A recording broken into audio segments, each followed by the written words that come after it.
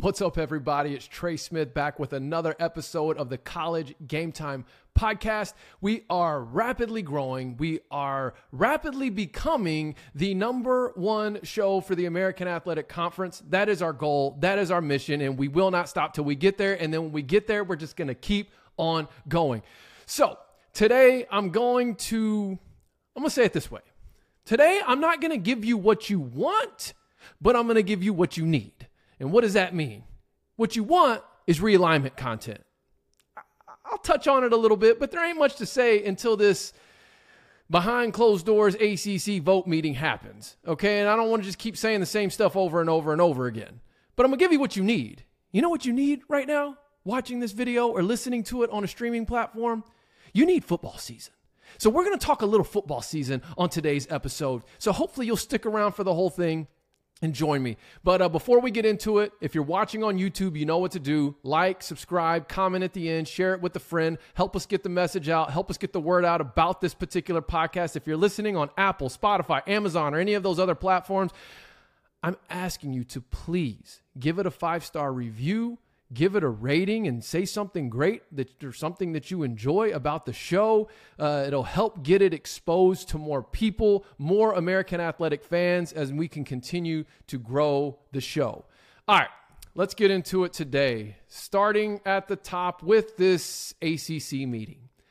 Supposedly, the ACC is having a meeting today, Friday, August 18th. I might check my Twitter a time or two during this show while I'm recording just to see if any news breaks from it. Just to remind you, and I said this to someone on Twitter or X. It's always going to be Twitter to me, so let's just establish that right now. But I recalled last week when the ACC voted no to voting for expansion, and that was on Wednesday night. And then that same night later on, Pete Thamel of Sports Illustrated was the one that I first saw breaking that news. So those of you that are on pins and needles right now, waiting to see what's going to happen with Cal, Stanford, and SMU, I would follow Pete Thamel because he's probably going to have the scoop as soon as it's available. Honestly, guys, like, I've talked through every scenario. You all know how I feel. You all know where I'm at with it. I've made a case for everything just about. Like, at this point, I don't care. Like, just let's get it done. Let's get it over with so then we can move forward. And the great news is moving forward right now is moving into football season. But I did have a Twitter poll up, and if you're watching, I'm going to put it on the screen. And if you're listening, I'll read it to you. But I'd be curious to know y'all's answer to this. So if you're watching right now, leave your answer down in the comments. Not in the chat, but in the comments. I'm going to start doing some live streams during the season, and we'll get in the chat. But leave it in the comments because that's where I'm able to get in and respond. But if you're listening, you can also put this in, as a comment as well. But I said, with a few dominoes set to possibly fall today, and yes, I'm referencing this super secret, not so secret meeting that's happening with the ACC. With dominoes set to possibly fall today, how do you think the American Athletic fares when the dust settles? And you have 4 options. Add 2 or 4 teams. Lose 1 or 4 teams. Lose 1, add 2, or add none, lose none. And obviously what I'm referring to is either add Oregon State and Washington State or add all 4 pack. Lose SMU or lose 4 teams who jump ship to a rebuilt pack. That's option 2. Option 3 would be losing SMU, adding the remaining pack 2, and then finally lose none or add none, lose none. So let me know your thoughts on that. Let me know your vote. Or you could just go to my Twitter and respond to the poll. It'll be up. It's still up right now. It should be up till tomorrow morning. Okay, so that's that. Moving on. Okay, mailbag. I actually got an email. Shout out Steven for this question. It said, can the addition of new schools to the AAC be blocked by one school? And he explained in the email kind of why he was asking that. But what he was asking was essentially, can one school block the vote? And here's my answer. Bylaws as of a couple of years ago for the American Athletic Conference were that all votes were a simple majority. That was the language in the bylaws. The most recent bylaws I've been able to find on Google, which I think were either 2018 or 2019, the language was simple majority. Now, I requested the latest set of bylaws, not just for that question, but just with everything happening with realignment. And I requested it back when there was all these rumors about dissolving the conference going on, because like I'm always trying to get to the facts, and then that's what I want to communicate. And then if I'm reacting or just giving my 2 cents on a rumor, I make sure to preface that. But the response that I got in regards to that request was this. I'm going to read it to you directly. It said, we maintain our bylaws as an internal document, so that is not something that we share externally. I believe that previous editions have occasionally popped up in the public space as a part of legal filings, so you could perhaps get what you need that way. I'm sorry that I can't be of more help there. If you happen to have found the most recent set, send them to me, info@collegegametime.com. But the most recent that I read through, anything that was pertaining to a conference vote was the term was simple majority. Take that with you as it will. But speaking of adding schools, all right, let's just briefly touch on here. What if SMU leaves? And so my next question, my first being the Twitter poll, my next question for you that I'd love for you to leave in the comments, those of you that are still following along with me. If SMU leaves, should the American replace them or just stand pat? I mean, obviously bringing in 6 new schools, you got 14 teams. If you lose one, you still have 13. That's a solid conference. But with all this exit fee money and with the pretty stout contract with ESPN, like you could go find another, I feel like, quality program to fill in. And for me, my sort of hot board of candidates to replace SMU would be Liberty 1, because football and basketball, that's the total package there. I've got Louisiana as 2. Get a program in there that's between the East Texas schools and Tulane. I think Louisiana, we've seen what they can do in football. We've seen here recently what they can do in basketball. I think they would be a strong addition to the conference, and I think they could significantly thrive with a higher level of resources and revenue. And then that third one, man, I don't know. I mean, we could kick around Coastal Carolina, App State. If you wanted to stay in Texas, okay, you've got Texas State, who, Texas State has the facilities that you could bring into the conference and be comparable conference-wide. But then you have a program like SFA, who doesn't quite have the facilities necessarily on the football side. But man, their basketball team in recent history has been pretty good. Especially in those Underwood years. And then now I know they had some of the sanctions that came out. I guess maybe I don't have all that in front of me, but I just thought of that as I was thinking about SFA. But I'm just saying, if you wanted to keep the presence in Texas, like those I think would be the next 2 in line, unless there's just a Texas team that I'm not thinking of right now. I mean, obviously there's UTEP, but they're all the way over in like New Mexico, basically. But anyways, curious your thoughts. If SMU leaves, 1, do you think the American should replace them, or should the American just stand pat? And then 2, if they replace them, who's your next up? Who's your next in line? Okay. And next on my list. So I want to talk a little football for a second. And today what I want to talk about is, what are the early season, so week 0 to week 5, non-conference games that could have an impact on the American getting another New Year's 6 bowl bid? See, the American Conference has gotten the New Year's 6 bowl bid pretty much every year that the CFP has been in place, except for 2. Okay. I think it was 2014 and 2016. 2014, Boise got it, and 2016, Western Michigan got it. But what's interesting is, I could make an argument that had one of the non-conference games gone slightly differently in each of those 2 seasons, I think the American could have gotten that G6, the G5 New Year's 6 bowl bid one of those 2 years as well. Because if you remember in 2014, that was Boise State led by Jay Ajayi, beat Arizona in the Fiesta Bowl. I think they finished 11-2. However, if Memphis upsets the number 11 ranked UCLA Bruins at UCLA early in the season, which they almost did, I think Memphis gets that bid. I think that their schedule and Boise's schedule, that would be the difference. I think Memphis actually finished 10-3 that season, but had both Boise and Memphis been 10-2 at the end of the year, and Memphis has that almost top 10 victory on the road, I think that gets them the nudge over Boise. You're welcome to disagree with me on that, but I think that would have done it. And then, of course, in 2016, you had the PJ Fleck-led Western Michigan, went to the Cotton Bowl, I think it was, losing to Wisconsin.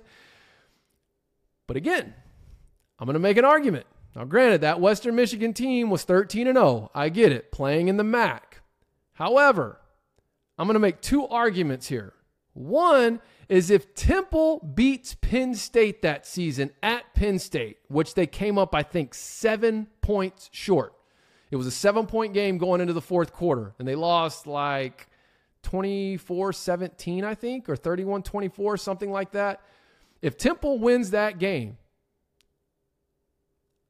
they would have been 10-2 to finish the season.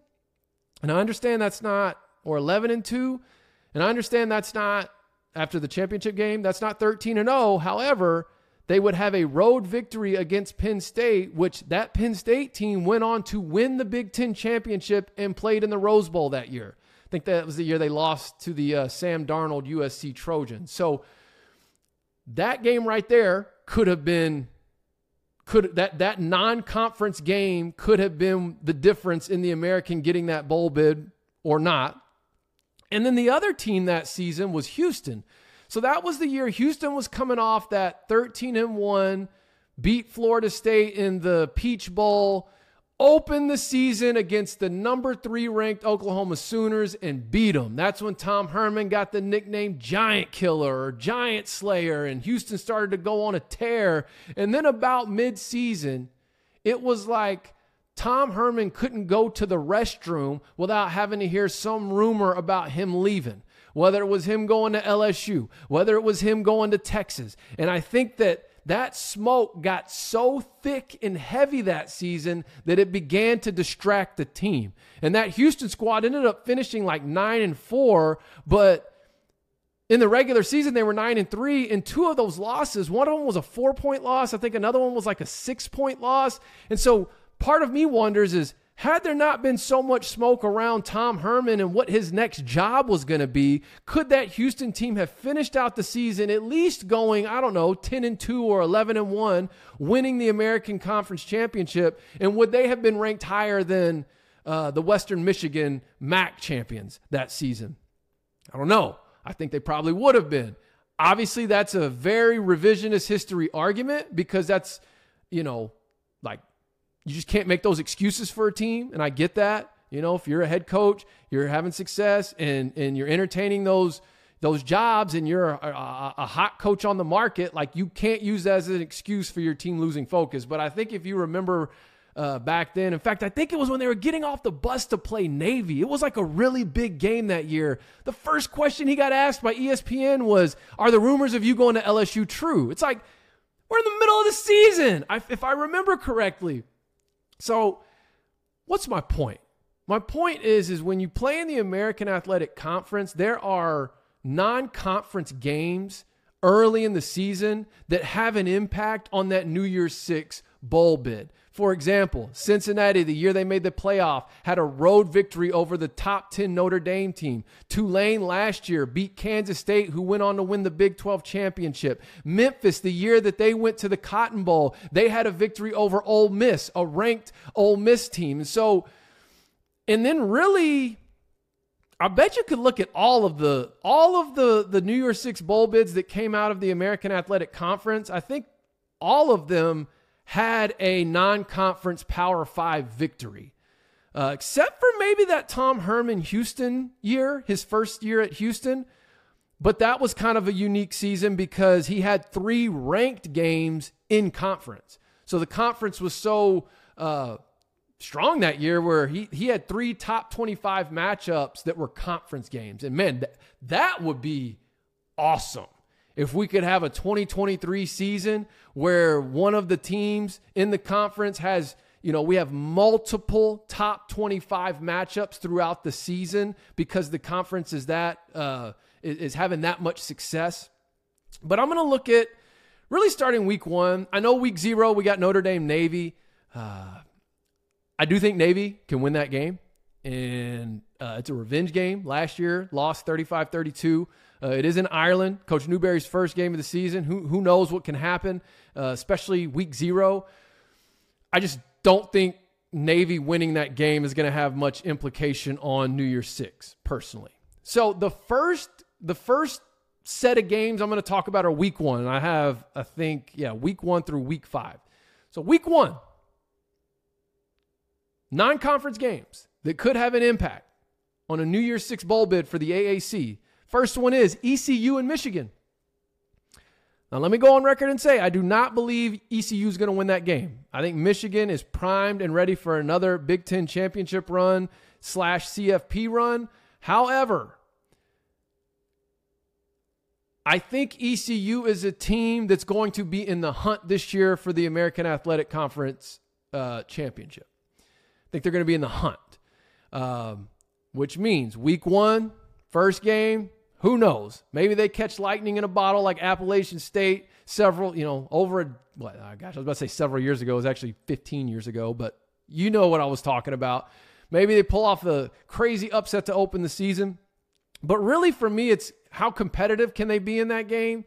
Top 2, right? Michigan's number 2 entering the season. Can they be competitive? And who knows? But I do think I've got that as my first game. Second game is UTSA Houston. I think that game right there will have some significant impact in December on that New Year's Six bowl bid. Has the potential to. UTSA, again, that's a revenge game as well. And this time it's on the road. It's at Houston. And let's see. Let's see if Jeff Traylor has those boys ready to go in and knock off the Houston Cougars in their Big 12 debut.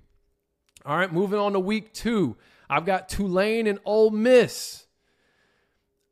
I'm kind of detached from SEC right now, which is very odd for me. Typically, I'm pretty in the loop on SEC at this point in the year, but with the way realignment is played out and how the American Conference in this particular cycle has sort of risen to the center of that conversation, I have no clue what Ole Miss is looking like right now. I know Tulane lost, they lost a lot from last year's sort of 12-2 team, but they still have their quarterback. And you still have your quarterback, still have your head coach. They're going to be a team that's in the hunt for the championship, for the American Athletic Championship this year. And I think that Ole Miss game is going to potentially have some impact on that later in the season. Obviously for Memphis, the year they beat Ole Miss non-conference, it worked out for them as they went on to get the New Year's Six bid in the Cotton Bowl, as I already mentioned. And then that same week, I've got SMU OU. Don't know what OU is going to look like this year. Brent Venables next year at the helm. Last year was very much a disappointment for the OU fan base, especially with what they were used to with Lincoln Riley, and then how scorned they still were by Lincoln Riley, and then to see Lincoln Riley go on to have nearly immediate success with a lot of OU's players in his first season. So I know SMU is going to have one of the better run games in the conference, I believe, with the stable of running backs they have. They got Preston Stone back there orchestrating the offense. Who knows? Maybe there'll be some fireworks there in Norman. Week 3. This one might surprise some of you. But I'm going FAU at Clemson. Can the Giant Slayer Tom Herman do it again? He's got the talent, man. Florida Atlantic, FAU, man, they have a talented roster. It reminds me a lot of what he inherited when he stepped in at Houston. You know, Houston's on paper the year before, their record didn't show that, oh, hey, they're going to be this force to reckon with, so to speak. But he came in, he implemented his system. I think it was Greg Ward Jr. was his quarterback. And right now FAU is looking like Casey Thompson, who's reunited with after kind of knowing him for 7 years. They spent some time together at Texas. I've got my eye on that game. I think it could end up having some ramifications. And man, with Clemson, I just don't know. Just as soon as I start to think, Clemson is losing their luster, they do something to rope me back in. And this particular summer, it was recruiting. They've had an excellent summer on the recruiting trail, but they've taken some steps back the last couple seasons compared to what they were doing in that Deshaun Watson, Trevor Lawrence era, and that era of just dominating defenses. So I got my eye on that one. Moving ahead to week 4, I've got SMU at TCU. Okay, so SMU, OU, SMU at TCU. I think they need to win. Like, if they're going to be the team to make a run to win the conference championship, they need to win one of those two games to, like, solidify that New Year's 6 bowl bid. UTSA at Tennessee. Can Jeff Traylor go into Knoxville? Can he? Can he do it? What's Tennessee got now? I don't know. Is it a freshman playing quarterback now? I mean, obviously they don't have Hendon Hooker. They don't have Jalen Hyatt. Did they reload on offense? Again, I'm disconnected from the SEC right now, but it's still the SEC. But can UTSA go into SEC country and make some noise? That's what I want to know. That's what I'm asking you. Because if they can, that's going to have some ramifications on that New Year's 6 bowl bid. And then here's one that's going to probably surprise you even more than that FAU Clemson one. You ready for this? Miami at Temple. We'll let that sit for a second. Miami at Temple. Why are you talking about Temple? Temple was 3-9. Well, something about the American Athletic Conference, man. There's this thing called parity, where you can have a team go 2-10, and then the very next season go 12-2 and win a New Year's 6 bowl in very, I was going to say comeback fashion. I couldn't think of a better word, but in comeback fashion, such as Tulane did. Here's what I like about Temple. I like E.J. Warner. He busted out on the scene last year, threw for over, I think, 3,000 yards, 18 touchdowns, finished the year with a 5-touchdown performance to close out the season. I think they still lost that game. But I talked to him at AAC Media Days. And one of the things that stuck out to me about him, when I asked him about what's his area of focus been for improvement heading into the next year, before he talked about himself, he talked about the mindset of the team. And it stands right in the second season. Okay, let's make that point. But he said the mindset of the team all offseason has been to focus on shoring up the details. He said if you look at last season for Temple, it was lack of attention to details that ended up costing them in a big way. And so I like him as a quarterback. He's coming into his sophomore season. He busted onto the scene last year. He got better as the season progressed, and then he ended up closing out the season with a 5-touchdown performance. He seems like he's got a lot of confidence entering into 2023. Listen, I'm not saying Temple's going to make a run here. I'm not saying they're going to duplicate what Tulane did a season ago. But what I am saying is this. They could beat Miami in week 4. That I am saying. Now, them beating Miami, does that mean they're a contender in the conference? No, but here's what it does. It makes that game for other teams in the conference carry more weight. So instead of just being this pushover, They beat Miami. That makes that game a little bit heavier for maybe a team like SMU or a team like Memphis. I don't even know if Temple's on their schedule. I don't have any of that in front of me, but hopefully you understand what I'm saying, where whatever team does win the conference, not saying it won't be Temple. I'm just saying that's not the point in the prediction that I'm trying to make here. I'm just saying they could beat Miami in week 4. And that makes them a quality game. That's the word I'm looking for. A quality game for other teams in the conference. And who knows? Confidence is a scary thing. Momentum is a scary thing in football season. You get a win like that early in the year, you never know how you could continue to ride that wave throughout the rest of the season. Tulane showed us that last year. And then finally, and this is the last one, and then I'll be done. I'm trying to not go over too much, but I've got week 5, Boise State at Memphis.